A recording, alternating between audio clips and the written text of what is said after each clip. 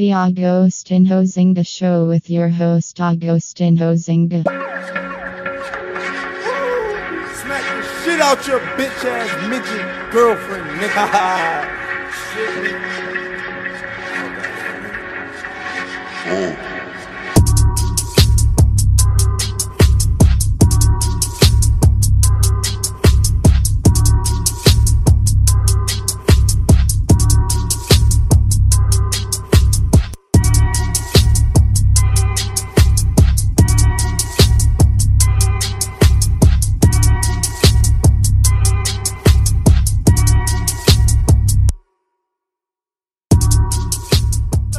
Welcome back to the Agostinho Zinga Show with your host, Agostinho Zinga, and this is episode number 633. That's 633 of the Agostinho Zinga Show with your host, Agostinho Zinga. I hope you are doing well wherever this bloody podcast may find you.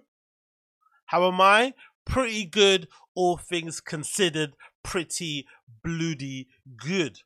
I'm a little bit frustrated though, tiny bit, because yesterday was the 22nd and that was the last day that my local leisure center was open, aka my gym. So it was the only time I was able to get in a quick workout before it closes for an extended period. I think up until the 6th. I think it's the 6th it closes until, which is really crazy.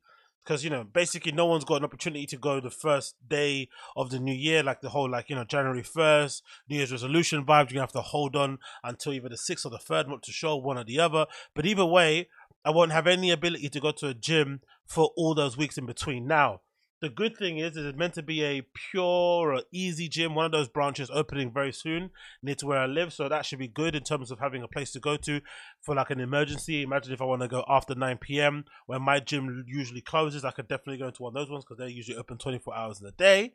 Or if I want and I'm really itching for it, I could go to any other gym in the local area that I'm in and find a place where I can maybe get a temporary 2-week little, you know, membership, or maybe I can sign up for a trial and then cancel it before it kind of credits my account, something along those kind of lines. But or I could just do what I did beforehand and just go outside and do my workouts outside, like do my running and whatnot, do my workouts of the day, push-ups, sit-ups, squats, pull-ups and stuff, and burpees, which I stopped doing for a long time, which, you know, makes a lot of sense because it's excruciating, but it also makes a lot of sense why I'm not as slivet or skinny as I want to be, because beforehand I was doing the gym, plus on top of that, as like auxiliary work, I was also going out and doing a WOD every single day or maybe every other day outside.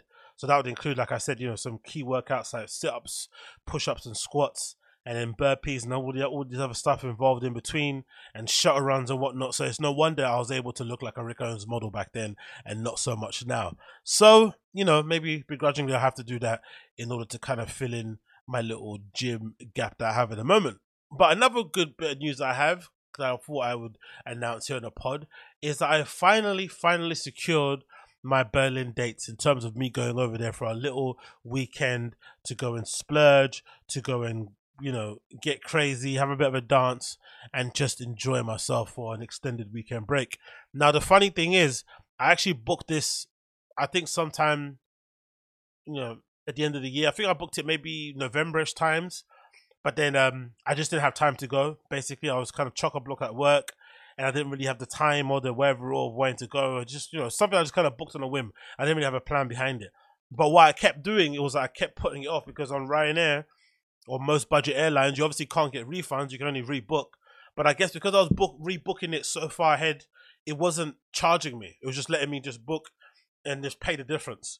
But then I think because I tried to book it, or I tried to change the dates again closer to the date, it then had this weird thing where you have to pay a £45 rebooking fee. So it doesn't matter if your flight is 22 or 100, you have to pay 44 first and then whatever difference is. So it ends up being a lot more money. So I end up having to just waste the flight, which is annoying, but hey, what can you do?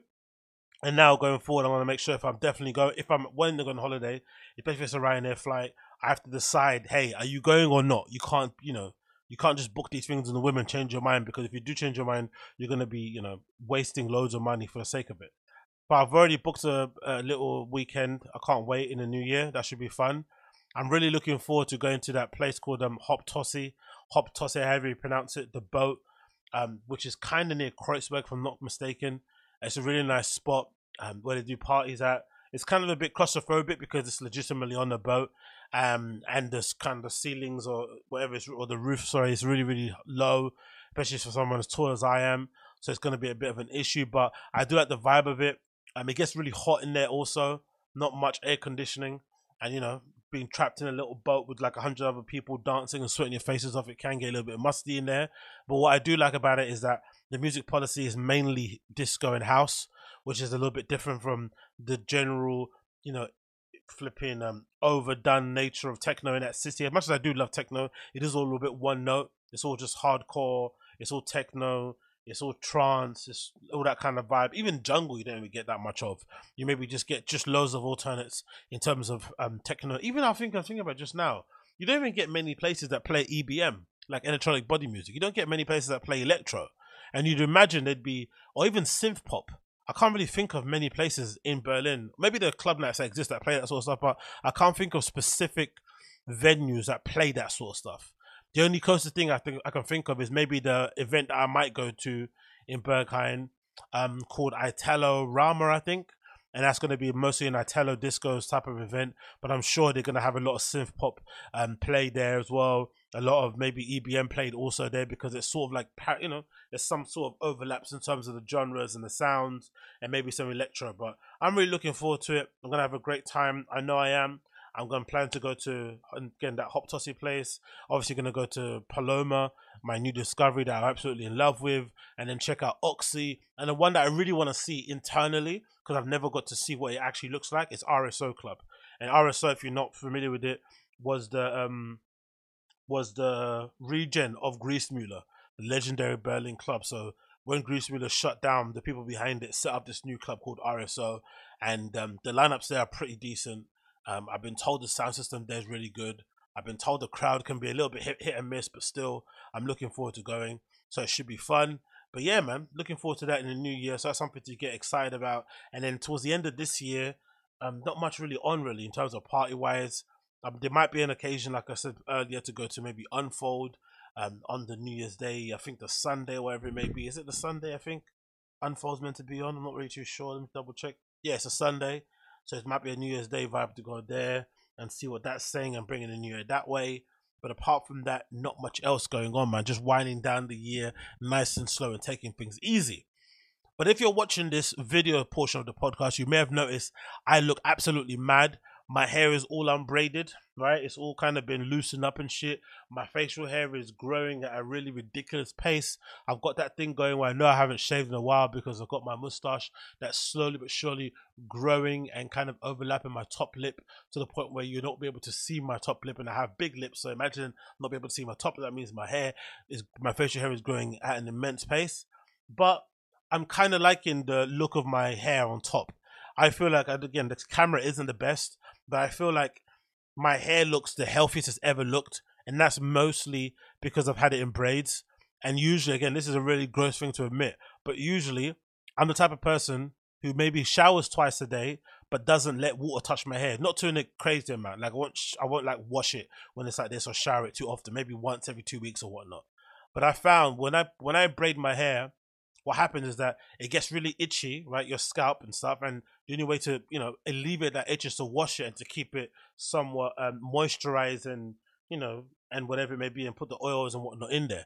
So I'm having to constantly wash my hair and keep it somewhat moisturized, which is then allowing the hair to grow well. It's allowing the hair to be in far better condition. But also the braids, I feel like in general, just help afro hair, especially the hair that I've got in this type of length. It just helps it to grow in a much more healthy way. And whenever I take out the braids, I feel like my hair's got a bit more bounce to it, a little bit more life to it. It just feels and looks way better than it did prior, when I was just letting it roam free and it wasn't growing and it just kind of stagnated for a few years. So I've definitely seen a lot of length in my hair as well. I can definitely tell. See one of these bits here. You can tell how long it's getting there. Right, it's getting mad long. But yeah, I'm happy with that. So I'm probably going to continue braiding it as we go forward. So hopefully get that done maybe sometime this week. But I'm liking the state of my hairs. But a quick one to touch up on this, because I thought this is absolutely hilarious.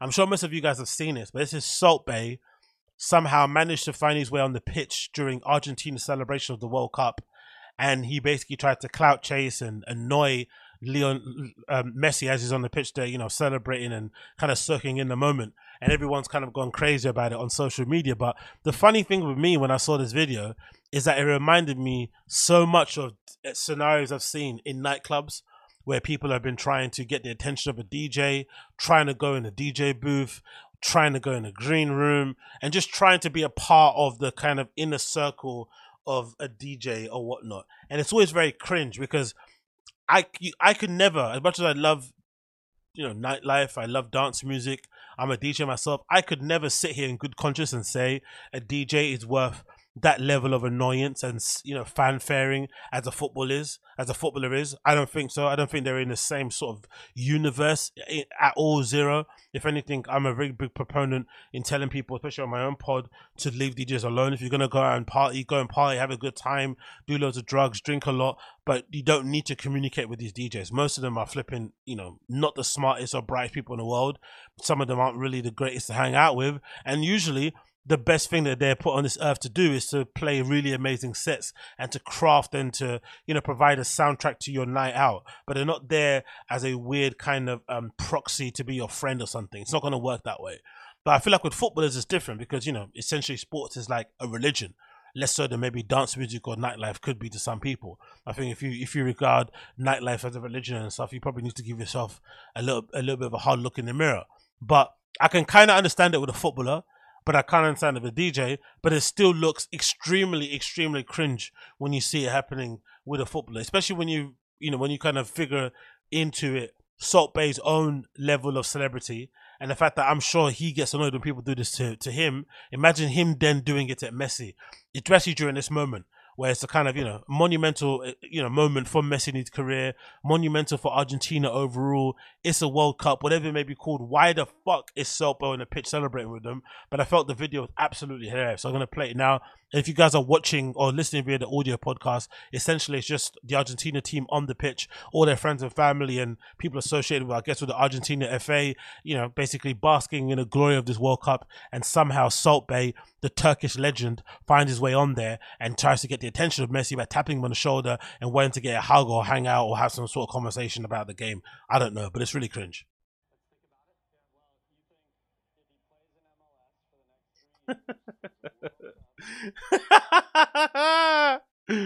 Salt Bay taps Messi on the shoulder, tries to get his attention. Messi sees him, shakes his hand and keeps walking, and Salt Bay keeps trying to grab him and trying to bring him into his embrace. Clearly, Messi's just not on that time. And there's nothing more embarrassing than those sort of occasions when you see somebody and you have one expectation of how that interaction is going to go, because for sure Salt Bay's last interaction with Messi was a fairly jubilant one, I'm assuming.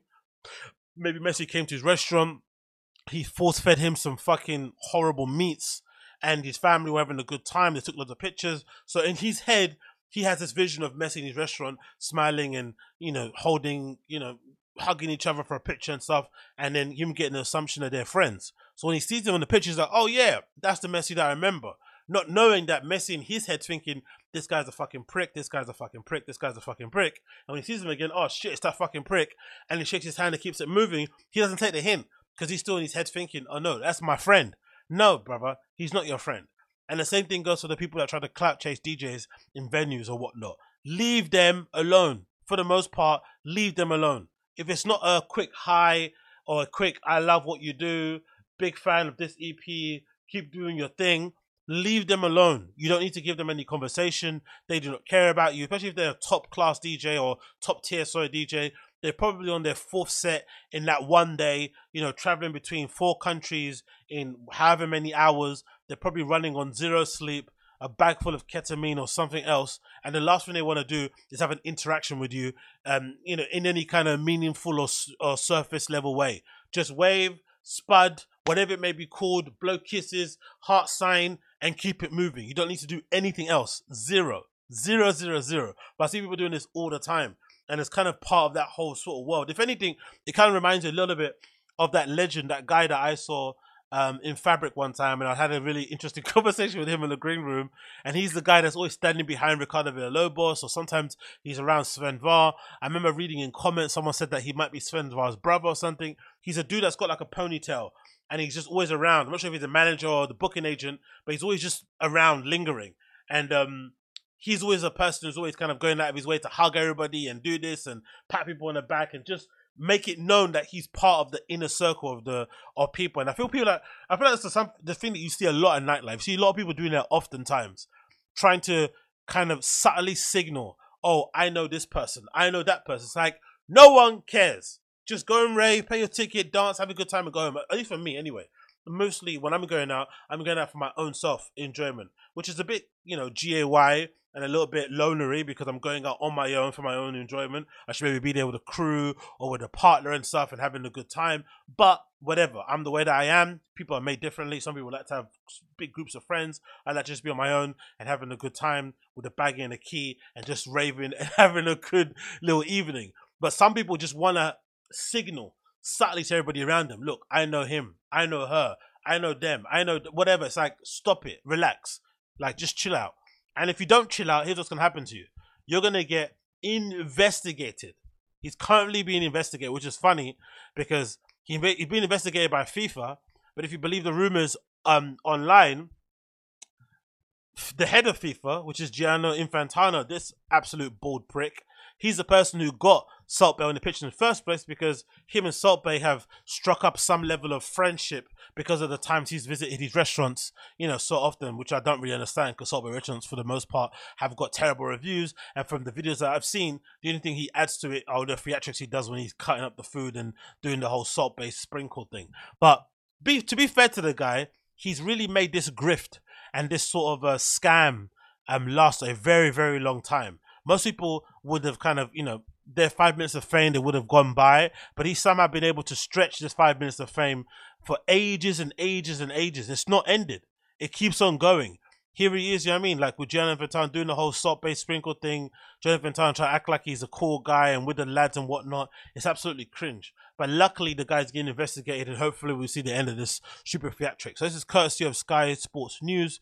It says Salt-based World Cup final antics on the pitch being investigated by FIFA.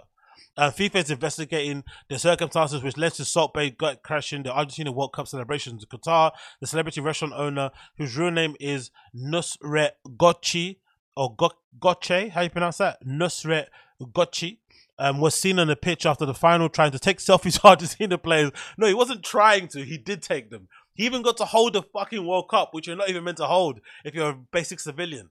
It's sort of a privilege maybe somebody can give to you to hold it, but you're not meant to go out your way to try and grab it. You didn't play. Relax. If people were taking a piss out of Sergio Aguero for jumping on the pitch and celebrating with the team as if he played, how much more for flipping Salt Bae? What the hell is he doing on the pitch? FIFA has told Sky Sports his access to the pitch was unauthorized, and its rules state that only World Cup winners and heads of state are allowed to touch the trophy during the closing ceremony. That doesn't even make any sense. Why are heads of states allowed to touch the World Cup? And why are World Cup winners, previous ones, why are they even there on the pitch when a particular when it's not their nation that they won it with prior that's won it, or that's on the pitch? That doesn't make any sense to me. But anyway, we continue. Look, this is him with Angel Di Maria doing that annoying face that he does. And it continues here. The spokesman for FIFA said, following a review, FIFA has been establishing how individuals gained undue access to the pitch after the closing ceremony at the Lusail Stadium on December 18th. The appropriate internal action will be taken. It is understood that Salt Bae has no involvement with the FIFA president. Yes, he does. Look at this. Look at this cop out they're trying to do in the statement. It is understood that Salt Bae has no involvement with FIFA president Gianni Infantino, who has previously been pictured visiting one of his restaurants. It's also believed that there is no commercial relationship between... Yes, there is. Yes, there is. He definitely got Gianni Infantino on his fucking WhatsApp and said, hey, brother, can you sort me out? What's the motive? Link me. Do you know what I mean? Let's link and build. Let's do this thing. And he got invited. Let's not lie. Salt Bae was one of the Infantino's 303 Instagram followers at 6 p.m. on Thursday, but as of 7:15 on Thursday, he has been unfollowed. Gianni Infantino trying to make it not bait. Yeah, right. The circus celebrity as chef has become known by his pseudonym Salt Bae since rising to fame on social media for his unique style of seasoning steaks. Now the host of what's that? Now a host of stars at a restaurant. Now a host to the stars at his restaurants, Salt-based presence among the celebrity, onto the players, caused a storm on social media, which the new world champions appearing to be apathetic to his involvement. Exactly! Come on, man! Messi was pictured trying to appear to get away from the celebrity chef, grabbed his arm, while Lisandro Martinez looked less than delighted to be pictured alongside him holding the World Cup trophy. A compilation video on Twitter of non-plus players alongside Gokt racked up more than 40 million views since it was posted on Monday afternoon. And I guess this is the video up here, right, where he's clearly trying to make himself part of the flipping situation.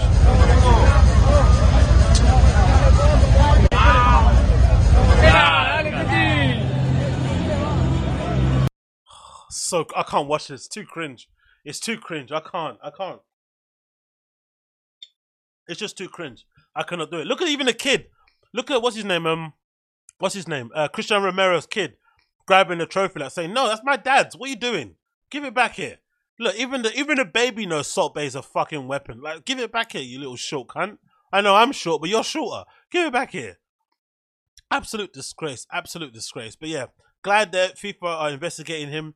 It's funny that his own friends investigating him for allowing him access on the pitch and then try to unfollow him to kind of cover his tracks. But it's too late, Gianni Infantino, you bald prick. Hopefully he gets flipping exposed very, very soon, because that guy is obviously one of the most annoying people that's ever existed, especially when it comes to FIFA. We replaced Sepp Blatter with him. He thought corruption's ended, but it just keeps on keeping on. Moving on with that one, we've got some very interesting news. I feel like something I don't feel like I've seen in a very, very long time. This is obviously off the back of those two really tragic deaths at Brixton Academy during the Asake concert here in London, where two people unfortunately died as a result of the crush and the stampede outside of the venue, where loads of ticketless people tried to basically bum rush or gate crash the event in an effort to try and see Asake perform maybe his last date here in London. And one person died, which is a young lady who was a single mother of two, Rebecca Ukulmelo, I think. And the other person was called Gabby Hutchinson, I think, who was a security guard or a police officer who was outside, who, you know, trying to basically keep people safe and end up dying in the line of duty. So absolutely tragic news to kind of relay back. But I've never seen this happen before. This is news currently from yesterday. It says Brixton Academy license is suspended after a fatal crush. Now, I see this stuff happening with nightclubs and whatnot, and I think I've said previous occasions that I think that's one of the annoying things about nightlife in general here in London, is that whenever there's an issue, whether it's a drug overdose, whether it's something involving SA or whatnot, there's very on very rare occasions is there any kind of idea to mediate or to educate or to kind of review and to work out solutions for, you know, avoiding such instances again. The first thing they do, the only first response to any kind of crisis involving nightlife and events, is always to suspend or to close venues. Now, that happens a lot with quote-unquote independent venues, but you don't see stuff that you would imagine is backed by Live Nation, O2. It's an established venue, Brixton Academy, losing its license. You usually see a lot happening with like smaller clubs. So the fact that this has happened goes to show the kind of seriousness of the issue, and maybe goes to show that maybe there are lawsuits and litigations happening in the background already that they're getting wind of, so they're trying to basically appease the sentiment out there by suspending the license. But I've never seen this happening to an established venue in a very, very long time, or maybe ever. This is courtesy of BBC News. It says the Brixton O2 Academy's license has been suspended as it emerged concerns were raised about the strength of the front doors nearly 3 years before the fatal crush at the concert last week. It's all coming out now. Afro-pop singer Asake gig was cut short on a large number of people tried to enter the foyer on Thursday. Rebecca Ukumelo, 33, died on Saturday, while Gabby Hutchinson died on Monday. The South London venue's license has been suspended until January 16th, so no events are going to go on until the 16th and maybe longer. Lambeth councillors met earlier and decided to take the interim decision to suspend the Academy's license following the severity of the events and the risk to the public safety from a lack of crowd control at the front doors until a full hearing takes place on January 16th. During the council meeting, the Metropolitan Police said that there had been a similar crush on the 2nd of February 2020 when concerns were raised about the strength of the doors during a concert with Naira Marley. Really? Naira Marley caused that much of a crush, rotted. Another Afrobeat singer. The funny thing is, I had been there for a Travis Scott concert. I went there. What else I went there for? I can't think. Travis Scott. What else? Something I remember saw something else I went there. Maybe a metal gig also. And it's always been a bit of a sketchy Hellraiser type of venue, but never to this sort of level. The one thing I always remember from Motor Brixton Academy is the entrance is so weird because they make you basically queue down one side road to come back up to the front where the venue is. So when you're walking up to the venue, you kind of feel like you can go in, but you can't. You go down the side road, then they let you go in that way. But then sometimes if you queue long enough and you look up at the front of the queue, you see some people walking in through the front door. I'm not sure if they're VIP or if they know the bouncers. It's a very strange way of going in and out of that venue. It didn't make any sense. The crowd management, I feel like when you're inside, wasn't too bad. They did a good job of like making sure people, you know, if you went to go to the toilets or went to go buy merch or to the bar, it's pretty easy to get in and out. I feel like, sorry, I hit the mic again. But when it comes to trying to get into the venues, it's always been a bit of a nightmare, to be honest. But again, RIP Rebecca and Gabby, man, absolutely tragic. It says the police force wanted Lambeth Council licensing subcommittee to suspend the license throughout the investigation. The owner has instead offered to remain closed for 28 days. Okay, see, this is the venue offering to do so. So for sure, there are some lawsuits in the work. One show has already been postponed and another on New Year's Eve has been cancelled. 5 more shows due to take place between now and January 16th will be postponed. At the meeting, lawyer representing the police said the owner's offer to temporary close was inappropriate and wrong. It's not right just to leave the decision as serious as this in the hands of the licensee. Whilst that has happened last Thursday, of course, was exceptional, no one should begin to think that it was unique or could not happen again. Look at that, man. So yeah, that's, if you just look at the sky view of the outside venue of Brixton Academy, if I'm not mistaken, this way here towards the left-hand side, you see of this picture, is where Brixton Station is. So you kind of walk around this way, and you feel like you can just walk in like that, but you actually can't. You have to actually queue down this way. Most of the time, security make you queue like this, and then when you go out, you all go out this way. You go out one way, or maybe through 1 or 2 of these doors. But sometimes if you queue long enough, you'll see people walking through this way. I'm not sure if they're VIP or if they've got O2 priority or something, but it's a very strange place to be in and around. And this whole road anyway is very busy. It's the main strip in Brixton. All the shops are here. The famous KFC is always up there where people always get shot and beaten up and whatnot. There's a McDonald's too, I think, somewhere around here. And loads of other Caribbean restaurants and whatnot. So it's always a big, and I think if I'm not mistaken, there's even a Morley's down the right, down this side, I think, if I'm not mistaken, as you come out towards the left. So it's a very popular juncture. So I can just imagine the amount of people that are in and around that place anyway, waiting just for, you know, to see what the vibe was after the event. People that just, you know, that would be there anyway, but then maybe because there's a famous Afro pop singer playing at the venue, it attracts more people outside, plus people that were already there to go and see the show, plus the ones that were getting FOMO and didn't have ticket and went to come and sneak in. Because I'm sure that's the thing that happens often at Brixton Academy. If you are clever, and because there's so many entrances and so many different points of entry and exit, you could probably sneak in there if you are quite determined to do so. I'm sure some people have kind of figured it out, which is probably why a lot of people went out there and tried to chance it. And if it wasn't already sold out, they probably would have worked it out anyway. Or maybe if the amount of people that didn't have tickets wasn't so excessive, then it probably wouldn't have been such an issue. But I feel like because it was already sold out and the amount of people that came there was, so people are saying anywhere between 1,000 to 3,000, it just became too much to bear. And unfortunately, 2 people had to lose their lives. But again, I've never in my life seen an established venue like an O2 lose their license on the back of something like this. This is really, really serious. Stephen Walsh, KC, representing the Academy Music Group, told councillors it is clearly far too early, as the police have accepted, to draw any conclusions about the cause of the tragedy. Yeah, okay. Let alone to point the finger at blame at any party. Okay, he's a lawyer, so I guess he has to do what he has to do. The O2 Academy Brixton recognises the gravity of the events which occurred on the night of December 15th and expresses its sincere condolences to the families of those who died during the tragic event and its genuine concerns for anyone affected by it. License holder Academy Group Music Limited is committed to ensuring these vital lessons are learned through its own detailed internal investigation. So they're trying their best to appease all the kind of people blaming them and saying they're going to do their internal investigation. And also they're kind of subtly saying, without saying, that they obviously plan to reopen as soon as the investigation is over. The first sold-out concert in a week of Ashake had to be cut short when a large number of people tried to enter the venue. Gabby Hutchinson, 23, from Gravesend in Kent, who died following a crash, was a security contractor working at the venue. Nursing graduate Rebecca Ukumelo from Newham, East London, who also died the following days, was a mother of 2 children. And like I said, I'm pretty sure if she's from my borough, then I probably know her via some other people, you know, within my same age range and whatnot. 21-year-old woman remains in critical condition in hospital. Hopefully she recovers and gets well very, very soon. The summary review is a fast-track review process brought by the police when they consider the premises concerned is involved in a serious crime.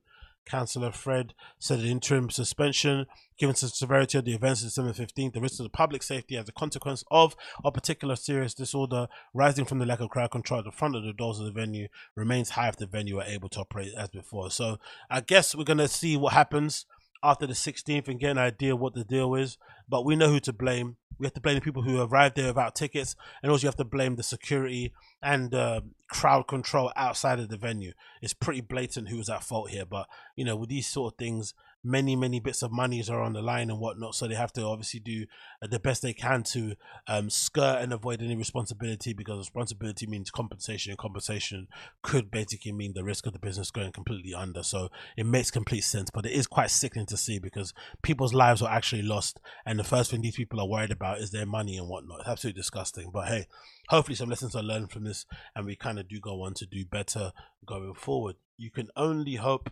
One can only hope. Let's continue here. Oh, let's go there. Have you guys seen this? I'm not really too familiar with Spider. I guess because I live in the UK and I don't necessarily have any real extensive knowledge when it comes to snowboarding brands or ski brands or whatnot, because we don't generally wear that type of stuff because it's not, you know, it never snows that hard. It's cold, but you don't necessarily need to have ski wear or whatnot to be able to combat this sort of cold. Usually a couple of hoodies and a scarf will go a long way for you. But it looks like Supreme is collaborating with one that's fairly well known, and by the looks of by the reaction I've seen online, people are really hyped for this. So this is courtesy of Supreme. It's a Supreme Spider. American ski apparel company Spider was founded in 1978 by David Jacobs, a championship-winning skier and coach of the Canadian national ski team. By the late 1970s, Jacobs had noticed only one brand of slalom sweater was available on the global ski racing circuit and felt he could develop a better product, which sounds very similar to the Supreme origin stories, right? Of like James Jebbia going to a skate store and seeing how cool the skaters were, but also being disappointed that they didn't have accurate or they didn't have appropriate clothing that kind of matched their cultural impact that they were having, you know, at the times he was going to places, and he thought he could offer something better than what the skate brands were offering at that time. When you think of brands like Alpha, Numeric, and all that sort of stuff. He established a mail order business based out of his kitchen and soon broadened his offering to a range of padded ski sweatshirts and pants, as well as racing accessories. Over the following decade, Spider developed new technologies. In 1994, oh, see, this is when the Supreme was launched. The company was granted a patent on its Speedwire racing suits designed to streamline airflow and reduce wind drag. By 1997, after multiple US ski team athletes won World Cup downhill wearing the enhanced wear, International Ski Federation banned technology, claiming that it had resulted in unfair advantage. Wow. Similar to those, what are those Nike running shoes with the carbon little midsole thing that was making you spring off the floor higher or faster, so that they banned those in terms of racing, innit? I forgot what they're called though. It continues here. Spider has been the official supplier of the US ski teams and Austrian and Canadian ski teams. Today is one of the largest ski speciality brands in the world and remains globally known for its performance innovation. Okay, fair enough. Not really too familiar with the brand itself, but the clothing looks really impressive. I'm not really too mad at it. If anything, the Spider stuff does remind me a lot of the Young Thug brand. I forgot what the name of it was called. Maybe it is Spider. I forgot the name. The kind of graphics, it does kind of relay back to it. So maybe this is why they've got kind of always been going in that respect. Just making sure the flipping thing is loading. Now the flipping page is being unresponsive. Brilliant. Let's exit this and start it again, because clearly my computer cannot handle the Supreme website. I think I read recently, or somebody told me, that the Supreme website or the people behind it were going to move to Shopify, because I think now it's not on Shopify, it's whatever platform they use. But allegedly that's the whole kind of rumor behind the scenes, that they're gonna move it to Shopify, or it's not going to be on this sort of thing. I think this is designed by Splay, innit? From back in the day. If you tell me you're an OG, if you remember the Splay forums back in the day, I remember being a part of that one, and I remember for a period of time it was members or it was invite only, but I remember getting on there. So if you remember that part of history, then let me know in the comments down below. Splay forum days, that was a real OG season. But yeah, there's loads of tracksuits involved here with that really cool spider type crackled, print on there on the top, which I really like. The fleece looks amazing. I like the face mask. Obviously the pants and the fleece will be really popular. What are those shoes he's wearing? That's Bandoogie, isn't it? What are those? Are those Vans? Okay, they are. So they're Vans Authentics in like this weird crushed velvet type style. Very Bandoogie. I like the skull gloves. They're very nice. But I guess they're not supreme. But I do like that they're doing this often. I remember this is a thing they've obviously started in recent seasons. This sort of thing where they give the people who are modeling their clothes, they just let them wear their own shit. It's like styled by own, so it's kind of mixed in. It's not just a head to toe supreme look. I kind of like that, and the fact that some of their, especially footwear stuff, the people actually, or the models wearing them, are actually wearing the shoes day in day out. So you get to see the shoe brand new in box, and you also get to see it worn by somebody that's actually wearing it day to day. I like this also. There's like a long sleeve racing type top that looks really cool. There's a pair of gloves. I don't know if the gloves are connected to the top itself. I'm not too sure. A nice face mask looking jibe as well going on there. It's funny how different these masks are looking now in a post-pandemic world, isn't it? They're starting to look more like masks than they were prior. Before they were they're looking like an alternative to wearing a flipping what they called N95. Now they look like you're going to rob a bank if you go into a shop like this. I'd imagine some places will ask you to kind of lift up your mask so they can see your face just one time, so that's probably a thing. But yeah, there's a web polar fleece that looks really cool. That'll probably keep you well insulated throughout the flipping winter months. It's a nice kind of Spider-Man type colorway with a red and blue. I like that. Really cool looking. The grey colorway is really nice as well. But I'm assuming the black and grey and the blue color will probably be the most popular ones in terms of people trying to cop. Then you got the matching pants also that look really nice. Drawstrings at the bottom, which is cool. I'm not a fan of the elasticated bottoms underneath. I hate that shit. But drawstring just to kind of pull them in if you want to. That's nice. The zips on the pockets, I'm not really a fan of either. I hate when you have zips in your pockets and you put your hands in them and you're feeling the zip kind of rubbing against your skin. It's just not a fan. I'd rather have a flap with a button snapping them in, or just some slits that you can put your hands in, all in. But maybe considering these are meant to be kind of ski wear or active wear type pants, maybe you need to have a zip in them in case you want to carry around your flipping iPhone or your GoPro in your pocket and whatnot. So that probably does make some level of sense. More pants, and you got this top, which is called what, a web half zip pullover, which is pretty decent as well. It doesn't come with a matching gloves, so whatever gloves that kid had on, the white gloves, are definitely something maybe purchased separately. I do like the look of it though. That graphic is really nice, isn't it? That spider, it's sort of like a metallic spider web. It looks pretty cool. I'm a big fan. That'll probably be very popular as well with some of the kiddies. And then you've got the, what you call it, the balaclava as well, which is really nice as well, with the spider logo on it and Supreme text written on it also. So that's definitely going to be a very popular piece for some people out there. But yeah, all in all, not too shabby. When's the date of this meant to be releasing? I'm pretty sure it's meant to be releasing sometime today, if I'm not mistaken. Right? Over the following decade. Supreme has worked with Spider on the new collection for 2022. The collection consists of a fleece jacket, fleece pant, long sleeve top, and balaclava, and will release on December 22nd today, and as well in Japan on December 24th. So if you want that, definitely make sure you cop it. It's going to be available right now. Next on the list, we have to talk about, of course, we have to talk about Kith and their incredible collaboration with Salomon. Something that I didn't think I would be a fan of, but I'm slowly but surely coming over to flipping Salomon's. Maybe I'm coming over them or coming on them, but I'm definitely becoming a fan of the brand and the shoes. I definitely am. And I think maybe because they don't look as boxy or as lumpy as I thought they did when I saw them prior. Maybe because I've seen a few of them in person now, I've started to like how slim and sleek they look. And maybe as well with the weather being how it is here in the UK, it's probably the best type of shoe to be wearing on a day in day out basis. But these colorways that Kith have put together with Solomon are definitely some of the best I've seen in a very long time. This is courtesy of Kith. It says the model features a Gore-Tex PFC free membrane for breathability and protection from the elements, as well as a Sensi-Fit construction for a snug and secure fit. The Emergicell ACS midsole provides stability and comfort, with the mud counter grip outsole ensures maximum grip. The quick lace system allows for easy one-pull lacing, and the tongues includes Kith branding and a custom woven label. Early access for the free colorways are available on Kith for Solomon. The XT6 Gore-Tex is open now, exclusively on the Kith app. These are also released on Monday the 19th, which I'm sure they're already sold out on kith.com and EU and blah, blah, blah. But the free colorways they've put together of these are really impressive. You got this kind of nice brown colorway, you'd say here mostly, a nice purple, violet, and then a bluish kind of green at the back there. My favorite for sure, I would say, is definitely the purple or the blue.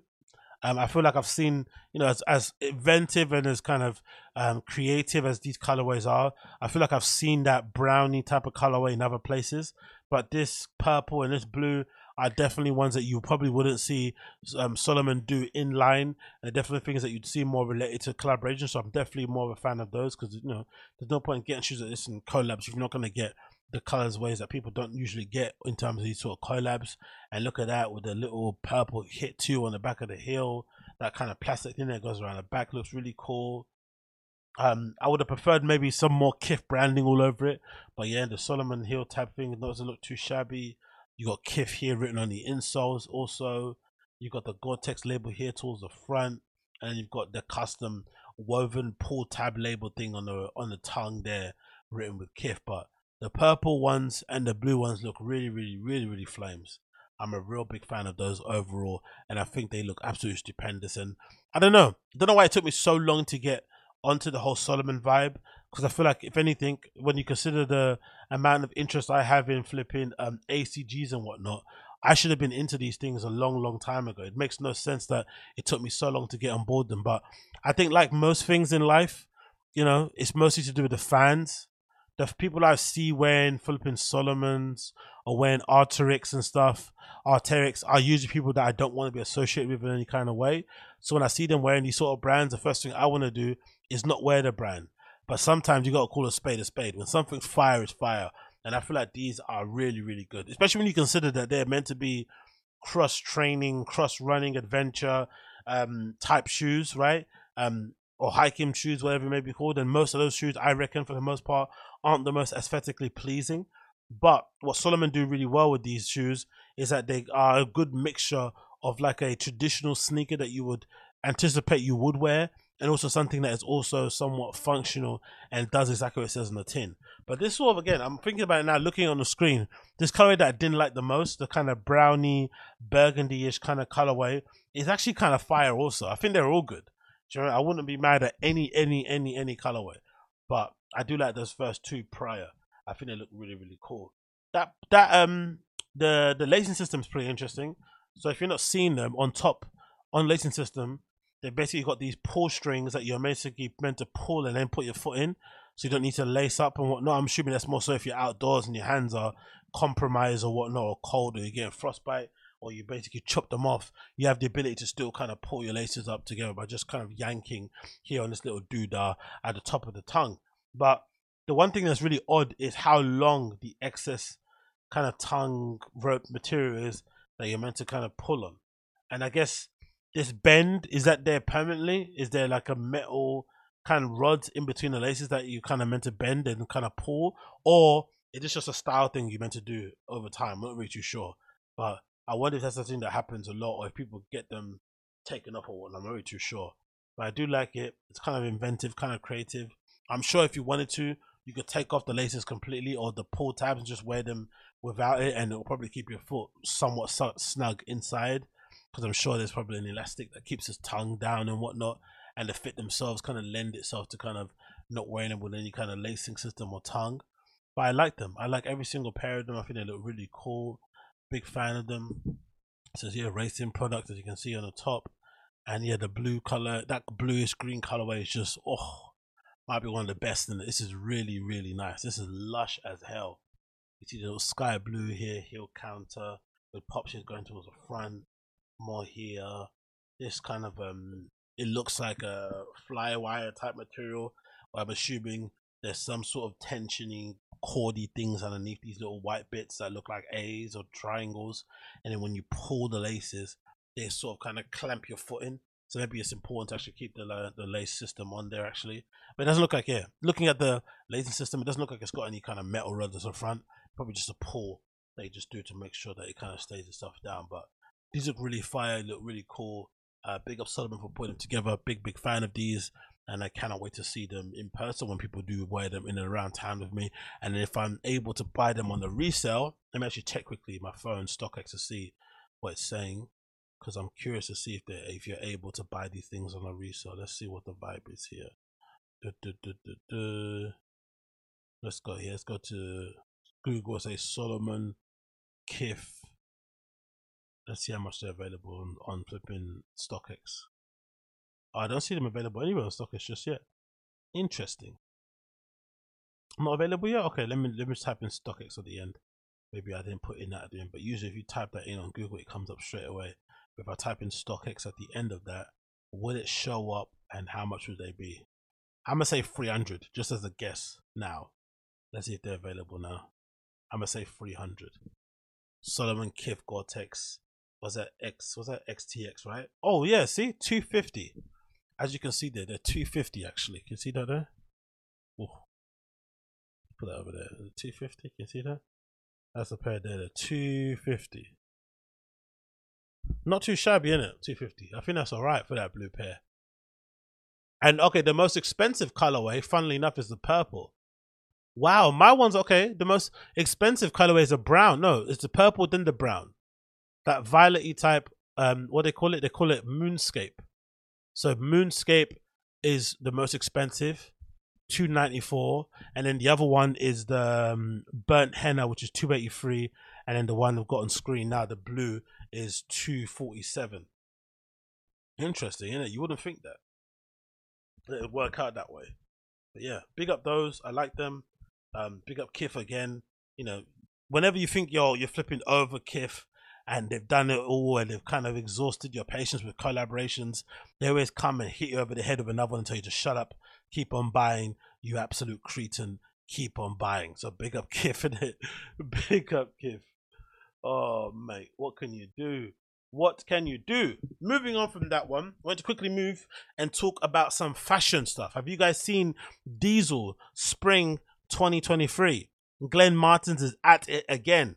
He's at it again. And this is interesting for me because having read the review, it seems like Glenn Martens is approaching Diesel or Diesel pre-collection as an option for it to be a sort of diffusion line, which is something you don't usually see when a lot of these brands, and maybe because, you know, you mentioned already in the interview or in the review of the show that Diesel isn't a luxury brand in the slightest. It's just playing in that field with the hiring of him and obviously its positioning, but it has no heritage in the luxury fashion business whatsoever. But he's still trying to kind of, you know, get it to that sort of level. But in order to kind of attract the general consumer who maybe is familiar with Diesel mostly through their denim and their kind of regular streetwear type, you know, quote unquote clothes, he's using the pre-collection of the show as an option to appeal to the masses, which is interesting because most brands, I feel like, use the pre as a precursor to the main show, or to basically showcase the stuff that was left over from the previous collection, or put together some odds and ends that they want to present, or just basically keep that kind of content machine, production machine, clothing machine kind of going on, so if people want to buy more things, they don't have to wait until the very next season for the mainline show. There's always things that you can purchase in store and whatever it may be. But the one thing I wanted to mention about this that I thought was very interesting is that I wonder if this look is becoming boring. This is the first look in the Diesel Spring 2023 collection. I think that if you look at Diesel overall, you go to the actual page, for instance, on Vogue Runway, and you just have a quick scan across some of the latest collections, especially the ones designed under Glenn Martens' tutelage, you'll see a lot of the same things. Especially, I think it's from here, right? He starts clearly, right? From Spring 2023 sorry, spring 2022 all the way to pre-fall 2023. And I feel like this might end up going the same way of Alessandro Michele at Gucci, where a particular aesthetic or a particular look that he brings, you know, to the forefront at this brand will end up probably being a blessing and a curse, because people will soon grow tired of this aesthetic. And I feel like this kind of denim Euro trash aesthetic that he has going on at the moment, very maybe Y2K type influenced, is probably going to die of natural causes very soon. Because even I, being a fan of Glenn Martens and liking what he's done so far, I'm already kind of getting a little bit bored of it, because you can see the, you know, if anything, I could think all these collections from spring 2022 to pre-fall 2023, they all kind of look alike. There's not a real big difference in what is there for the most part. It's all kind of a bit, you know, one note and a little bit similar. Obviously, the theatrics of the show, the runway, the flipping models that walk it, the casting, it's all really cool, brilliant, and the vibe around it. And clearly, Glenn Martens is clearly an amazing and astonishing mind. You see what he does at Y Projects and how much he brings to the table, and the trends he's able to create, and the images he's able to capture. But I feel like with Diesel, it's kind of stagnating already. Maybe it's just a bit of a, you know, impulsive thing to say now. But I feel like only a few collections in already. What's this one? Let's see. Let's make it all together. Let's do 1, 2, 3, 4, 5, 6, 7 collections in, and already this look is getting a little bit tired. But it doesn't matter, because in this pre-fall collection, there are still some really interesting bits and bobs that I saw that I really liked. I'm going to highlight here that I thought of some level of interest. This look here, which is look number 15, this all black look with this amazing bit of paneling on the side. I'm not sure if I mentioned it before. I'm a real stickler for contrast stitching, and I'm a real big stickler for paneling. Like when it comes to, you know, you think of the old, you know, Japanese type style fashion bits and bobs that were designed by Hiroshi Fujiwara, Jun Takashi, where you take the sleeve off a bomber jacket and you replace it with a leather sleeve, or maybe half leather, or maybe you do a bit of knitwear, or whatever it may be, or even a classic sort of like Carhartt type straw jacket, and all the stitching bits, you'd make it contrasting. I love all those little bits of detail. Not sure why, don't ask me why, but I love it. Which is why when I first saw Gallery Department, I immediately liked the sweatpants and jeans that they put out, because of the extra bit of paneling that they put on them to make the pants a bit bigger and make them look like bell bottoms and whatnot. Over time, that look has become very tired and got very boring very quickly. But when I still see stuff like this put together, it definitely does trigger something in me. I also like the bag here, this little tote bag with the kind of D logo embossed, I feel like, on the side. Looks really cool. Maybe the material from here doesn't look the bestest in terms of quality, but again, you can't really ascertain much from a picture taken so far. The sunglasses here look pretty interesting in the background of this picture. Actually, you've got this frame that goes around it, and the glass is kind of suspended by these 4 different hinges that kind of hold it up together, or maybe 3. Maybe it's just these 2 here on the sides and this one here towards the bridge of the nose. But I thought look 15 from Diesel pre-fall was pretty interesting as well. Then on the next one, I'll quickly show you as it loads here. Take your time, your bloody nonsense computer. It says Diesel pre-fall, yeah. Look number 19, again, one of my favorites for obvious reasons. You can start from the bottom. I feel like these new sneakers that he's put together are really cool. They look like a really interesting mix between like a skate shoe and something that you'd maybe see from like a Yeezy in terms of the bulbous sort of cloud-like midsole here at the bottom. I think they look pretty awesome. And then you've got these track pants, these combat pants that look really cool. I'm not too sure what the deal is, because I'm not sure if you see this, but the combat pants look like they're filled up with air, or that they look like they're filled with down or something, or maybe it's just the style of it is able to hook together. But I do like the really excessive nature of the pockets here on the knee and towards the bottom of the pants. They look really cool. So I'd like to know what it makes this kind of bulbous effects on the combats, and if it is someone putting loads of trousers on top of trousers, or if it's the way that they've been designed in a way that they cut and they sit this way, or that they actually filled with down. Not really too sure. The backpack on the left here, the model's holding, it looks really cool also. It reminds me of like the classic mountaineering backpacks that you'd see from, you know, other legendary mountaineering brands that I can't think of right now, but I like the shape of it and everything else in between. It looks pretty cool. And again, the bomber jacket to match the pants as well is really nice. It kind of reminds me of that iconic Issey Miyake bomber jacket that everyone goes crazy for, the one that's famously worn by Robin Williams back in the day, RIP. They look pretty nice. And again, interesting choice with the spectacles. It looks like there's sunglasses on top of regular glasses there. I'm not just sure if that's true, but that's what it kind of looks like. And then continuing on, look number 32. This is more of a quintessential Glenn Martens look that you would see for, you know, maybe an iteration or something he'd maybe on interpretation or something he'd maybe do for White Project, but definitely for mainline Gucci in terms of this look. But I do like he's able to take that kind of look and aesthetic and kind of distill it into a quasi, you know, diffusion line without cheapening the product. I don't feel like it's a cheap alternative. It just is another version of something he's already done. So you got this amazing, what looks like faux fur overcoat that looks like it's reversible, on top of a nice jacket here that's a bit cropped with a really short skirt, which I'm a big fan of him returning, or him kind of bringing back the extremely short mini skirt, to the point where it's essentially like a belt. You know, it's not that thicker than a belt. I feel like it's maybe 3 belts thick in terms of its overall length, so that's pretty wild. And I'm pretty sure the shape of it maybe would only suit a particular type of lady. I'm sure if you have a more voluptuous buttocks, it'd be a bit more difficult to get your bum into these pants. And then you got these nice you know, mid, you know, calf size boots that have become really popular in the last few years as well, I feel like. And this nice kind of massive D logo emblazoned on the left hand side of it. Let's look for some more here. You got this great collection also. I feel like the tracksuit looks really cool. It looks like, if I'm not mistaken, from the, again, just from the picture itself, I don't think it's a nylon-y type material. It looks like it might be regular cotton with an attached hood on it as well. And he's got matching gloves, which I'd like to see the look of those. I'd love to get a pair of Diesel gloves to wear day in, day out. But this is a great roadman look with some general sneakers. You got the big logo here on the side of the pants and towards the back. I imagine this is going to be very popular with rappers and people in culture in general.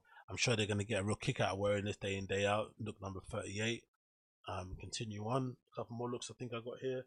We got look number 34, which again I'm a fan of. Just classic Glenn Martens in terms of the approach. It looks like it could be, it looks like whatever material is printed on there, but I'm sure it's just regular, you know, sweatshirt material made to look a little bit like denim. I like these long boot socks things going on with the logo. I'm a big fan of the nice little purse. I'm a big fan of, as also the bracelet. That's pretty cool, and the same glasses the other model was wearing. As you can see there, right, that material probably looks like something else, but I'm sure it's just regular sweatshirt material. That was pretty cool. Let's move over from that one. And what's this? Look number 51 out of 57. Another favorite of mine, as you can tell why. You got this nice denim, you know, double knee type of combat type of material going on there. You've got a nice leathery looking, what do you call that? Whatever that, I don't know what that look is called. I remember getting those pants. I think Rick has got those type of pants as well. They kind of look a little bit like oil spill. So it's really shiny black shirt you got there on top of or underneath a basically long short jacket thing that looks pretty cool as well, and obviously the hoodie on top I'm a big fan of. So all those things are looking pretty decent, pretty fly. And you've got this look here towards the end, look number 56, where the model's wearing this amazing down jacket that looks really cool and kind of reminds you a lot of the crochet type stuff you saw Jacquees wear recently. I think it might be Bottega Veneta. It's kind of all weaved in like that. That kind of reminds me a little bit of that, so with the kind of down jacket with the little squares on it. I do like the skirt. It looks like it could be roses, or it looks like it could be flipping pictures of explosions, or kind of, you know, what they call nuclear bombs going off all over the place. I like the fact that they've kind of, you know, oiled up her feet. I feel like with black models, whenever they come to these sort of shoots, they leave the feet incredibly dry and it looks really horrible. And then you've got this nice bag also that looks pretty clean. This bag might end up being very popular. I'm even a fan of the shape itself and the way that the models kind of tied it on here, make it look like a Birkin with a handkerchief on there, and the jewels, of course, I'm a big fan of. So yeah, really good collection overall. I can't be mad at this, but like I said, I wonder if this sort of like pre-collection, if turning your pre-collection into a diffusion brand is going to be a lot of things that people are going to be interested in going forward. I'm not really too sure, because I think he mentions it here in the review, in it there somewhere. Let me see, I think it's in this bit. Where is where did I put the review? There? Yeah, there it is. So he mentions it here in the review, courtesy of Vogue Runway, courtesy of Luke Leach. I think he says here, where is it? Because Diesel is not a luxury brand, And this is important to remember. This means that our pre-collections, unlike say Louis Vuitton or Balenciaga, is speaking pre to the same customer as the main one, are for a different audience than our shows. Although there is some overlap, our shows are for more people in the fashion industry, while with our pre-collection we try to speak to everyone: my brother, my mother, teenagers in high school, everyone. So it's a very different exercise for me, which again, pretty cool way to approach a diffusion line quasi, because I guess not people don't really say diffusion line nowadays. I wonder if because they don't want the customers to get an idea that this is anything less than the main brand, and they want to have it occupy the same sort of level. I'm not really too sure, or if it's just a way to kind of get out of naming it something like that. I'm not really too sure when it comes to those kind of things, but I do like its overall appeal and what it's about. So definitely big up Diesel and Glenn Martens doing. But I am curious to know if there will come a time where people will become bored of this aesthetic, and it will come because again, it's only 7 collections in at the moment, and I'm kind of getting a little bit bored of it. And if we saw Alessandro Michele getting the boot at D&G, or sorry, Gucci, I imagine maybe if this keeps continuing, would there be competitions around Glenn Martens being taken out? I don't think so, because I don't think anyone was talking about Diesel prior to Glenn Martens getting there and doing what he's doing. And I'm sure the sales numbers have reflected that, because even I've seen myself when I've been going out, even some gig I played at recently, the DJ that came after me, who was very hipster and very kind of cool, he was holding one of those kind of Dolce & Gabbana sort of Diesel side bag things with the logo on it. I'm sure most of you know what I'm talking about, but if I'm not mistaken, let's say it's a Diesel bag. It's a really famous one, and he was using that as his DJ bag. So if I'm seeing hipster guys using that, I can imagine the general consumer's probably got a real punch. And yes, I think it was one of these bags. This one, it's called the Diesel bijou bag, right? Is that what it's called? Bijou? No, it's not. No, Diesel. Sorry, my bad. Diesel shoulder bag. Isn't it called a name? What's the name of it? Yeah, it's called a shoulder bag. I think a bijou is meant to be a what you call it? Bijou is like jewelry, isn't it? I think it's in French, jewelry or something like that. Bijou, or was that sweet? I'm not too sure. One or the other. But anyway, it's a shoulder bag thing I saw a DJ wearing, carrying all their DJ stuff in there in terms of headphones and USB stuff. So clearly it's kind of got some sort of cachet with the people in the know. So they probably might end up keeping it alive. But it's interesting the distinction that he made between this and the main line. So let's see what happens going forward with this. But I wonder if it's going to end up becoming tied sooner rather than later. I wonder. Then I want to quickly touch upon this. Philip flipping Plein, because I don't get this stuff. I really don't. I don't understand how he constantly gets coverage on Vogue Runway. I wonder if it's all paid in terms of reviews, because none of this stuff really, I would say, would connect with or relate to people that read Vogue or are into fashion in any kind of way, shape or form. I don't think many of them are going to Vogue Runway to check out what Philip Plein is doing. So I'm interested to know how he consistently has his stuff up on Vogue Runway. And it's also funny for me because I feel like, you know, put Yeezy or put Kanye's or Ye's politics to one side.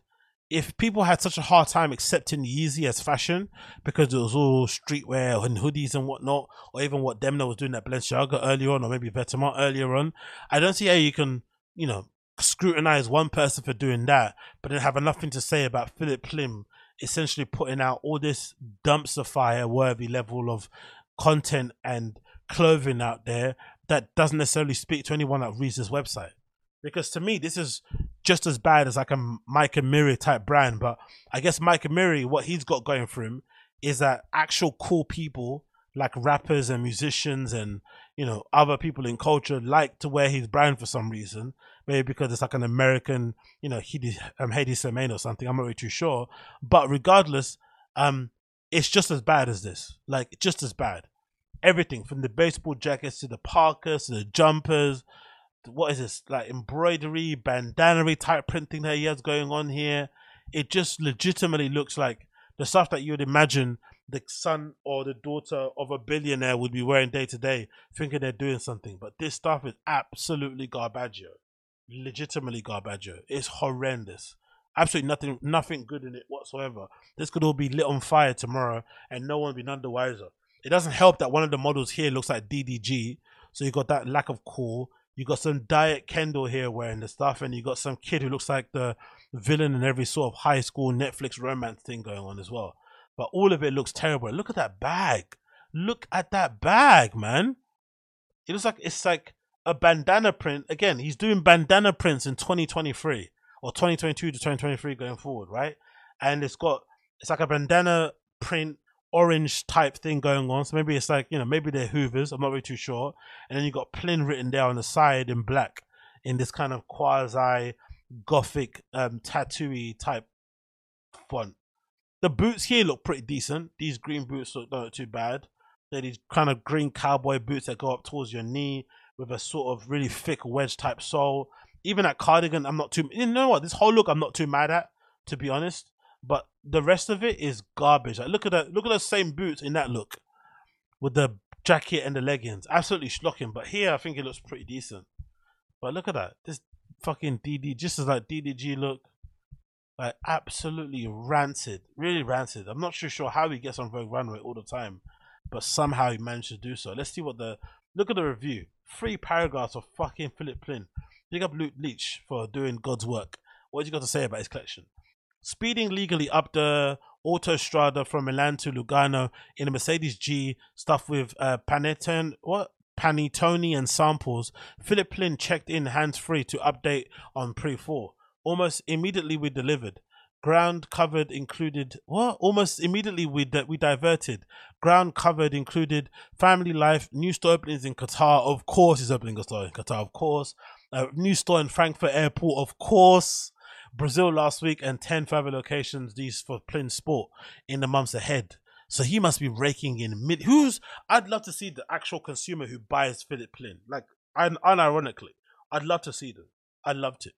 I wonder if it's like kind of like those kind of rich types in like Munich and Dortmund. I'm sure there's a few in Zurich that probably wear them. Maybe some places in France, not really too sure. Maybe Marseille, who knows? Overall, Flynn said the company is seeing its greatest growth in wholesale, while online it's keeping level with 2021's pandemic-prompted gains. Next year, we'll also see major pushes in South America and new opening in New York on Spring Street. The Plyn show, previously planned for New York in February, will instead happen in September.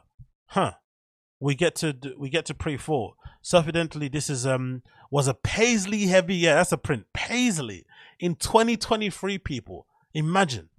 Following the summer's heavy petal Hawaii inspired florals. So you got Hawaii shirts last season, and then you got fucking Paisley this season. He gives it to you all, man. He really kind of spoils his customers. It's a common trend you see in fashion brands all the time, like Dior and of course Etero, always married to it. Obviously you cannot reinvent it, but we did it in our own way. Yeah, you definitely did it in your own way, in a fucking Garbaggio way. Look at this fucking shit, man. Holy shit. Beaded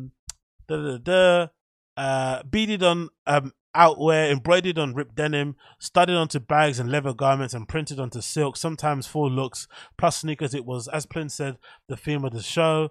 Theme of the season, the most explicit Plynfication came on basketball vests, whose teardrop seeding decorations were planted to create a pattern of his house skull. You know what's very interesting in his reviews?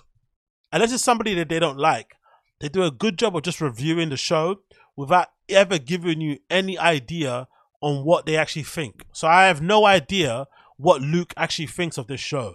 All I know is him describing his interaction and conversation with Philip Plyn, but I don't have any idea on what he actually thinks of the show. Was it bad? Was it good? Is it something that he would wear? Is it something that he thinks customers will be into? Nothing. It's just like a very vague and surface level review that does nothing to really explain anything. Anyway, third paragraph. Elsewhere, there was an emphasis on the sartorial menswear and classically impactful women's evening wear, often presented above a metal-toed inset heel-shaped shoe design. People are dancing and partying again, he said. So this is a response for those we are hearing they want to party in. Right now I'm thinking like a retailer. Pre-collections are typically 65% of the business or more. What the fuck? Is that true? People buy 65% of pre-collections. No, 65. Sorry, pre-collections account for 65% of the overall business. That is insane. When you think, to me personally, I think of any brand out there, usually their pre-collection is the worst, in my opinion. The main collection is usually where it's at. The pre is usually like a distillation, or it feels like cutting room floor type level stuff left over that you want to just put out as a show, whatever it may be. or stuff that you're thinking on that you're not really too sure you want to put in the main show. But 65% of the overall business is wild. We want to overperform again next year. It's exciting. We cut the core as we went into a tunnel. Eyes fixed ahead. So this man's in his G-Wagon, probably a paisley covered one also, with gold rims, and he gives him a lowdown on his collection, and Luke Leach found no way of kind of actually critically critiquing the show. That's why fashion reviews are dead, innit? You don't hear anything from him this way. But dare it be a black designer or somebody from streetwear coming in and doing fashion, you start seeing these fucking cunts get on their fucking high horse and start pontificating about fashion with a capital F. It's not tailoring. It doesn't belong on a runway. This is not fashion. La la la la la. But then Philip Plain can get away with all this garbage clothes, season in, season out, legitimately polluting the earth. There are thousands, if not hundreds of thousands of turtles in the sea right now, choking on these stupid, ripped denim, paisley, nonsense type things that he's put out there. We want to hear a squeak, a peak from these fucking fashion types. Absolutely nothing. Absolutely horrendous. Look at this. Absolute garbage. Absolute garbage. Inundated with garbage. All of it. Set it on fire. Set it all on fire. But yeah, big up Philip Plain, I guess, in some regards. But hey, you got to get it how you get it, I guess. You got to get it how you bloody get it. Next, and as we end here, I want to quickly end in this story. Very interesting, very funny. It looks like Mr. Daniel Lee's redemption in fashion has been completed. Everything that has gone on beforehand has been forgotten about. The rumors of him calling some woman in some Bottega Veneta boardroom a black beepity beep beep beep beep beep have completely gone. No one cares, and he's been resurrected and now become the creative director of Burberry after Riccardo Tisci got the boot for somehow, you know, falling so low that he gets a boot from Burberry. Imagine somebody of Riccardo Tisci's talent getting the boot from Burberry. Is really showing you how low that guy is. He's down real bad. He needs to stand up immediately. I'm not too sure if there's ever going to be a renaissance of flipping Riccardo Tisci. Maybe it's just, you know, one of those things that happens in a designer's lifetime where you just lose it. I'm not really too sure how that can happen because I still remember very fondly the impact some of those early Givenchy Riccardo shows had on me, especially when it comes to the casting and the physicality and the textures and the aggression and the attitude behind the clothes. And then it comes to Burberry and it's like, and of course Burberry, you know, they have to keep it moving. They decided to go and hire Daniel Lee of former Bottega Veneta fame to try and resurrect the brand or to bring it back to some level of relevancy because it's been dying and struggling for a while. But as I said prior, Daniel Lee has been at the heart of controversy himself because he got booted out of Bottega Veneta allegedly because of some very racial remarks he said, especially think about it. This was like post all that George Floyd thing happening, post all these brands putting up black squares and saying that they're going to, you know, try and do things differently and try and get more minority, marginalized voices involved in what they do and not have it be so whitewashed. And, you know, they're going to try and rewrite the wrongs of having one rule for others and one rule for us. But really, at the heart of it, this is what happens. If you're on recorded camera saying you love Hitler, you're out. But if there's rumors that you might like Hitler, you're not out. Because if you listen to the rumors out there, Kanye's been saying these things about Hitler from time. But no one really was willing to come out and say anything about it because at the time Kanye was doing his thing, everyone was basically clout chasing off of him and kind of sucking all his coolness and his value to the culture out of him.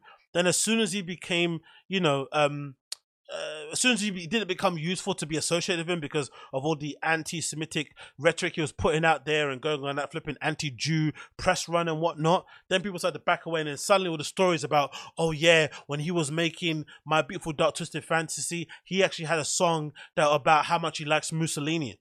Oh, now you suddenly got a voice you want to speak. Same thing goes for Daniel Lee. So he might have said these things about black people in meetings, which is funny because for the longest time it felt like he was kind of pandering to us blacks out there. He might say these derogatory things about people behind the scenes, but because it wasn't on camera, it didn't happen. It didn't happen. It wasn't on camera. We can't say nothing that wasn't on camera. And he gets a job immediately. I don't have a problem with him getting a job because I said I'm anti-cancel culture. I feel like cancel culture should only be applied to the fans. I don't feel like corporations or industries should cancel people, I feel like it should always be the fan. So if the fans of brands or the fans of fashion overall says, you know what, we don't fuck with Daniel Lee, we're not going to support anything that he does, and they decide to protest and refuse to buy Burberry because of what they heard, fair enough. But I don't want the industry to come in and say, you're cancelled for stepping out of line, you're cancelled for saying wrong speak, you're cancelled for not having the right opinion. No, it should always be the fans. But I also don't like the double standards. I also don't like the selective politicking. For instance, I feel like if this was anybody else, they would have probably been excommunicated from fashion. But because he's got a value, because of all the great work he did at Bottega Veneta, which, you know, you can be argued about in terms of what his impact was because of what Matteo Blasi is now doing at Bottega Veneta. Was he really the talented guy behind it? I'm not really too sure. But regardless, he's got some rep behind him. So clearly brands are going to be willing to take a chance, especially people like Burberry. But the double standards I hate, because I want to be fair for everybody, even playing ground.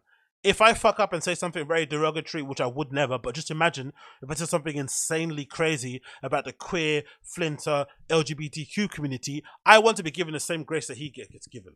I know it's not going to happen because it's similar to sports. If Messi does something compared to a fucking random player in the Man United squad, of course he's going to get more leeway because he's fucking Lionel Messi, but let's not pretend like that's not happening. That's what people are doing. They're pretending it's not happening. And again, Vogue giving this big spread interview is really, really insulting. But anyway, let's read it regardless. Courtesy of Vogue, Czech's new mate, Daniel Lee shares his vision for Burberry, written by Nicole Phelps. It says, Daniel Lee is sitting in a penthouse suite at Claridge's in an army green sweater sporting black pants and Nikes. Of course he is. Call people niggas in boardrooms and you get to sit in Claridge's sipping on green tea and enjoying life. Of course. It is mid-November and beyond his French doors, behind him, a sweeping view of the dizzying London is visible. Big Ben stands in the distance. The night before, Lee was at the Chiltern Firehouse. Of course he was. Call people niggas in boardrooms and you get given a fully comped room in the Chiltern Firehouse to pontificate over fashion and pretend like you're sorry for saying the things that you said when you're not really, because you still get paid. Of course. Anyway, reconnected with local fashion reporters and at least one of his former professors of Central St. Martin's. Of course. He went to the same uni I went to because it's full of absolute toppers. Of course. And his throat is a bit sore. Wonder why. It was nice to do it in the kind of environment he says, you know, when I'm not exhausted from a collection. Get out of here. Lee, who's 36, was named Chief Creative Officer of Burberry in September, just days after Riccardo Tisci's final show, the British heritage brand. It's a homecoming for the designer. His creative direction position at Bottega Veneta had him living between Milan and London. I'm really happy because it feels full circle. I wonder if this first show at Burberry is going to have Skepta come out, the first model. Right, Skepta, or who's the guy that's married to, boyfriend of India, Dami, right? He has Dami come out as the first model to kind of, counteract these rumors that he might be a racist. No. Like, look, I know Skepta. Look, it's Octavian. Look, it's Octavian. Skepta, look. Or one of those laughy JD Sports commentator guys. I'm not sure what their names are, but those guys, all those comedy shows. Maybe you have one of those come out. I haven't lived here full time since my St. Martin days. I went to New York for Donna Karan, then Paris for Celine, then Milan, going back towards going forwards between those various places and coming to London as an escape or for inspiration. It's nice to be back here and based properly. So imagine when you say racist stuff about the blacks, you get relegated to living in London after living in all these amazing places, New York, Paris, and Milan. I'd imagine, especially as a fashion person, they're probably, they're way more fun places to live in London day to day, I'd imagine. But what do I know? So that might be his penitence, right? That he has to live in London. When he's not working, which let's face it, isn't often these days. When are they going to mention the racism? When? Let's see if they're going to mention it. Lee spends time with his partner, Riccardo Boulay, a former principal dancer at the American Ballet Theatre. Let's see what his boyfriend looks like. Riccardo Boulay, a dancer. So he's probably going to be, 6 foot plus, ripped like an absolute Adonis. Oh, look at that. Is that what flipping Daniel Lee's messing with, yeah? Skeen. That's a very handsome man. No homo. This guy looks very good. Holy smokes. Look at this picture here. Look at this picture here. I don't even know how you get in that position. That looks like I'm not sure if you guys have done workout stretches before, but when you're doing something called a couch stretch, you kind of put your back foot on the back of a couch, and you kind of have this type of position. But legit, I've never got myself in this kind of, what is it, like an 8 position in my life. That looks incredible. Look at that. Look at the muscles bulging out all the places. Jesus Christ. Is that a book? Okay, there's a book by him there. Jesus, he looks incredible. So maybe they're going to be ballet influence. It's going to be like urban ballet, right? Like in the slums of London, where we get down with a check print, right? It's going to have all these kind of... No, maybe it's going to be that. I'm not too sure. But yeah, regardless. Okay, cool. Mate, life is good, isn't it? Life is good when you're Daniel Lee and you've got that at home. Life is absolutely swell. Former principal, they go to the Royal Opera House to see ballet. Crystal Petey's Light of Passage was really amazing, he says, and they seek out music. Kendrick Lamar, the O2. Of course, I'm not racist. I like Kendrick Lamar. He's also in the midst of a house renovation. It's a Georgian terrace, very typical London, which I love because it feels like a Charles Dickinson. It's nice to have that feeling of being in a space that is history and you're just a certain part of it. It's lived before you and it will live after you. So it's got a new house, everything's going well. Lee's Burberry debut is scheduled for February 20th, giving him just a few months to define the vision of the brand. At Bottega Veneta, he had much more runway, 8 months from his appointment in 2018 for the first show. It was his inaugural creative director role, and at the start he was so shy to take questions backstage, but didn't mean Lee lacked a strong point of view. His pouch and cassette bags were instant hits, and the surprising appeal of his square toe woven in Tarsetio shoes spawned copycats up and down London's high street. Ditto his sturdy powder boots, true, which are still going strong now, right? These could be jumping off point for the more outdoorsy Burberry. Under Lee's watch, Bottega Veneta's signature bright green came the hottest color in fashion. The only thing I hate about fashion is that I don't necessarily think he designed these things.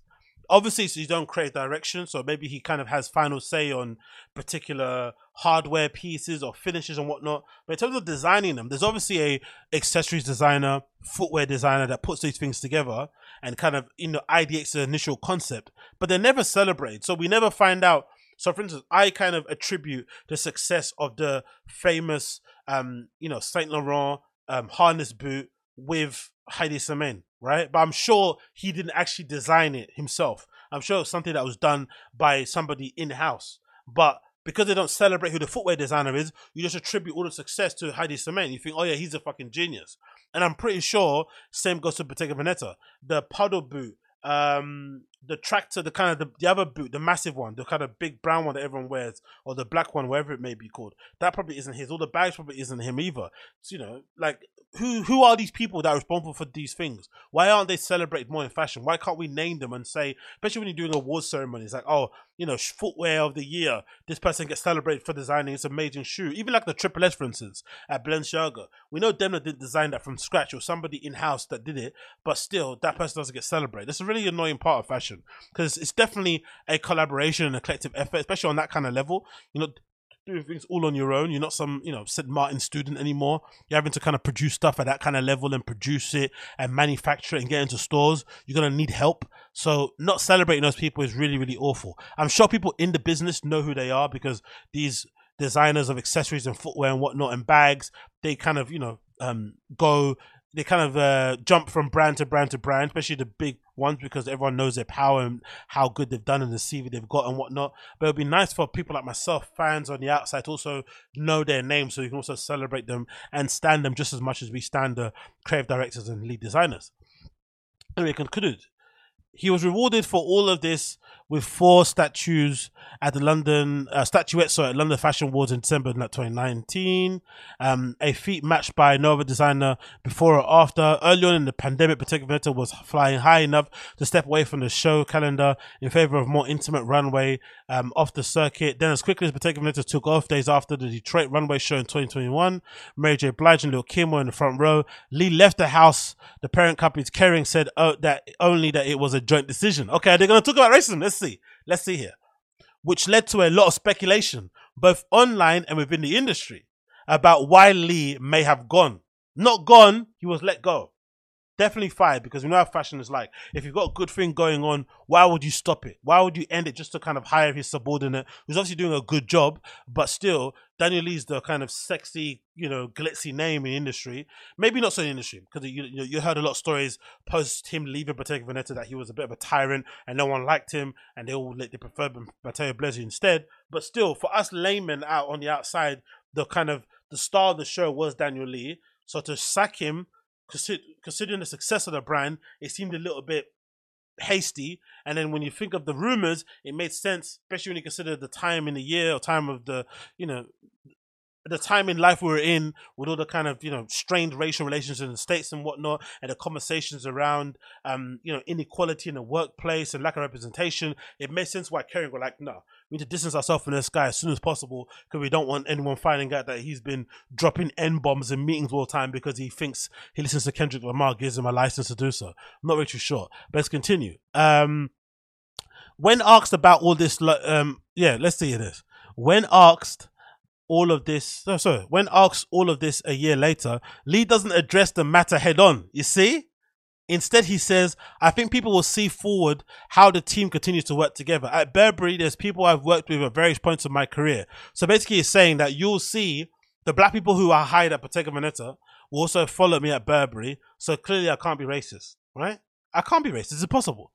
I listen to Kendrick Lamar, and I've got black people working in my team.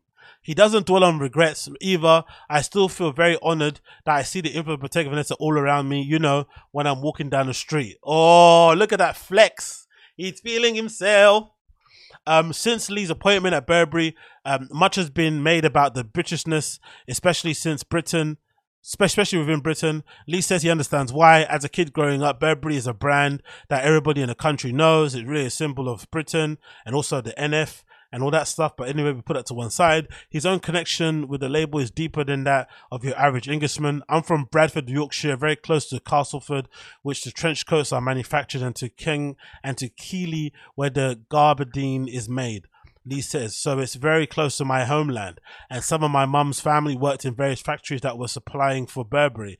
My mum actually has a trench coat that her aunt had gotten her as a retirement gift. It's kind of sweet. Lee is the oldest of 3 siblings, and his brother, a plumber, and sister, a nurse specializing in alcohol dependency. Both still live in Yorkshire, not far from his mother and father. We've been researching that what is left of the industry in the UK, and the designer says sadly it wasn't as well ring-fenced as it was in France or Italy, but there's still elements there. This is exciting to think about what's possible, about what possible partners we have and how we can help save jobs. So clearly there's a rebrand effort going on there. For me, when it comes to Burberry, it's sort of similar to like Reebok. No amount of reinvention will ever make Reebok or Burberry cool, in my opinion, or will ever disassociate Reebok and Burberry from their very English roots. And if you know what I mean, you know what I mean, right? NF type stuff and whatnot, BMP type of vibes. Because from where I'm from, especially in East London, a lot of people that I saw wearing Burberry, I saw wearing Reebok, were definitely the type of people who, they'd call black people monkeys and whatnot, and they'd refer to Pakistani people as Pakis. Definitely not things that you'd want to kind of be affectionately known as. So if they're trying to make Burberry into a thing, it's going to take a lot of work. I don't feel like Daniel Lee is going to be able to do it. And if they want to try and make Reebok into a thing, post BMP and NF type of vibe, it's not going to work either. It just is what it is. After settling in, Lee's first order of business has been getting to know the teams. He's also been making trips to Florence, where the company has leather goods and shoes facilities, to Castleford for the trenches, and to the Archive, which is split between London and Blythe in north of England. I've been looking at the beginning of the 3 major codes of the house, which is obviously the check, the night, and the gabardine, and trying to understand what can be inspired to make them forward. What is the gabardine? I'm not sure. What's that word? Maybe something that I know, but I don't actually know what the word of it is. What is gabardine? Gabardine is a durable twill, worsted let wool, a tightly woven fabric, originally waterproof and used to make suits, overcoats, trousers, and uniforms. Okay, cool. That's what the trench is made out of then. The Burberry, the gabardine. That's what the trench type vibe is made. Okay, fair play. The brand's founded 166 years ago when the young Thomas Burberry started producing garments, a ward off the British weather. He's credited with inventing gabardine, a tightly woven waterproof wool, circa 1879. Functionality is a concept that Lee has latched onto. It's really about designs with meaning. That's innovative with a purpose, and as opposed to just being innovative for the new silhouette of a new constructional technique. Thomas Burberry's intention was to make clothes for people that were outside doing things. He goes, it's more than mentality that I'm trying to get myself into. As the conversation returns to actual fashion, Lee leans in and says, think about the trench coat. It's been around for decades. So what is the bag that can stand the test of time like the trench coat? What is a shoe? What is the overcoat that lives legitimately next to the trench coat and will be around for a very long time? We're thinking about the feeling of the outdoors. It is not necessarily about the overcoat, but also about warmth, docility, coziness, and about being on the move and not being weighed down. I'm quite excited about starting with the winter show because I think this makes a lot of sense for Burberry. That's true. Very, very true. Let's see what happens anyway, innit? The guy's clearly talented, knows what he's doing, apart from my jokes and whatnot. What he said there is quite exciting and how he's kind of approaching it. So let's see what he does. Lee is something of an outdoorsman himself. During the year between Bottega Veneta, he traveled to Botswana and Zambia, Zimbabwe. I like Kendrick Lamar. I traveled to Botswana and Zimbabwe. Yeah, I can't be racist, mate. It's impossible. Botswana especially was incredible because it's one of the least inhabited countries on the planet. It grounds you in a way to be around animals. Oh yeah, of course. He also hiked Machu Picchu and went to Cuba twice. I can't be racist, mate. Look at my team. Look at where I go on holiday. We won't have to wait until the runway show to get our first clue of the direction of Lee's heading.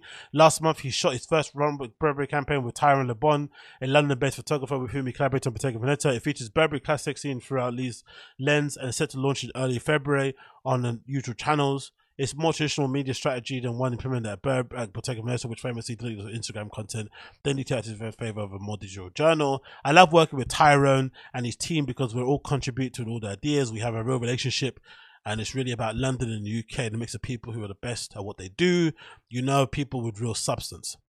He prefers not to name names yet, but confirms that there will be a culture of dance, football, and music. Oh, we're going to see Skepta, we're going to see Saka. Let me think of the blackest people that you can use there. Skepta, Saka, and who else? Someone else is incredibly black. I don't know. Whoever else you can think of out there in dance, he's going to get them on there front and center. And we're all going to lap it up, mate. Lap it up. Burberry flies the flag for Britishness in the UK. More so Englishness. But hey, let's continue. So we have to use our platform because we have a responsibility to communicate those things. I don't know if this is the right way to say it. But more than surprising people, I really would like them to see the new vision, feel reassured and like, oh yeah, that makes sense. This is what Burberry should be. I'm not racist. I didn't say that, but yeah, you know. The first fashion show Lee saw after graduating from St. Martin's was Christopher Bailey's fall 2012 collection artist for Burberry. The one with the artificial rain. The knitwear was really great. Christopher was there. Will Lee stay long? He seems to be approaching it as a bit like a Georgian terrace. I don't try to predict too far into the future, but my intention is to write an iconic chapter. Well, considering he's refurbishing an entire house there and whatnot, I'm assuming he's probably planning on staying a while. I'm sure that contract is probably 5 to 6 years or something like that.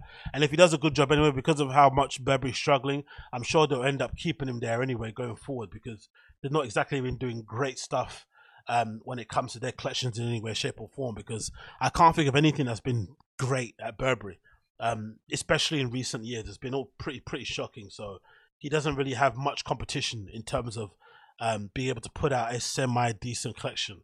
I'm just going to take a quick look at the overall snapshot of their latest collections, but I don't think I've seen anything good from Burberry in many years. So he probably doesn't have much work cut out for him. If he put something somewhat interesting on the runway, people will absolutely lap it up. So let's see here if I can see anything that's going to be somewhat interesting. Go to Burberry, click it there and see what the vibe is saying. But I can't think of anything that was, oh man, I knew they'll do that. Let's go here. Let's do Burberry. I can't think of anything that was super good here. But let's think of it. Let's see if this works. Boom, boom, boom. Whoops. It didn't find it. Of course it didn't find it because it didn't find it. Of course it didn't find it.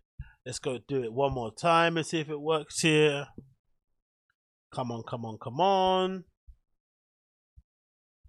There we go. It's loading. The runway, slowest site in the world. Let's just type in Burberry here. Now it should load up, shouldn't it? There we go, Burberry. Click here and take a snapshot look at all the collections and see what I want. Yeah, see, even the Riccardo Tisci ones are terrible. Like, everything's so bad. Look, so much cream in it. That kind of cream house code thing is everywhere. If anything, that's the one thing you probably should do first collection. Fuck it, just come in all black. Look at them. All the collections are brown, cream, trench coat, colorway, everywhere. So horrid. The same things all over the gaff.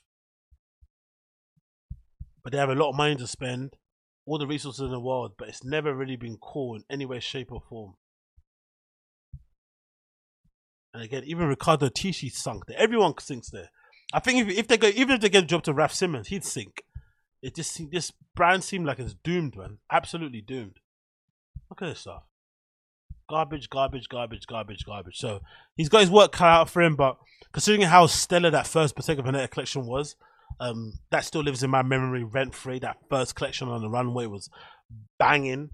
I still remember one of my favorite jackets from that collection was that kind of floor mat type jacket thing that was the zip sort of like came around on the side. It was really impractical and weird looking, but definitely one of my favorites from there. But yeah, big up Burberry. Hopefully it works out for him with Daniel Lee over there. I'm sure he's got the support of the fucking fashion industry anyway, because he seems to be the media darling or whatnot, so that should be good and whatever for him going forward. But anyway, that's been the X Zone Show episode number 633. Thanks again for tuning in and being patient with me. I do appreciate it. If it's your first time checking out the show, you know what to do. Like, subscribe, comment, share, all that good stuff would be very much appreciated. More information regarding myself, you know what to do. Click the link in the description. AxionZinga.com, www.axionozinga.com. More information regarding myself, contact links, social links, previous work, DJ gigs, DJ live streams, podcasts, all that stuff is on there. And my photography stuff, everything you can see on there, AxionZinga.com. If you listen to the audio podcast, you hear my tune of the day coming up. But if you're watching this via the YouTube video only, it'll just fade to black. But if you're listening via the audio podcast, you hear my tune of the day. I'll see you guys again very, very soon. Take care, be safe. Peace. Let's go, let's go, let's go. Let's go. Yeah.